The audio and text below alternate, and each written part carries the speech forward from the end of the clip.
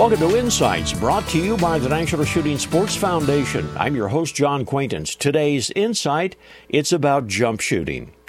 Well, the classic picture is that of a waterfowler in a camouflaged blind on the edge of a lake or marsh. In the water is a set of several dozen decoys. The idea is to entice the birds to want to be where you are.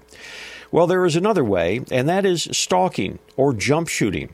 The tables are turned. The hunter finds the ducks and goes to them. Now, jump shooting is especially effective when the ducks are scattered. Often they will be on smaller, less open pockets of water.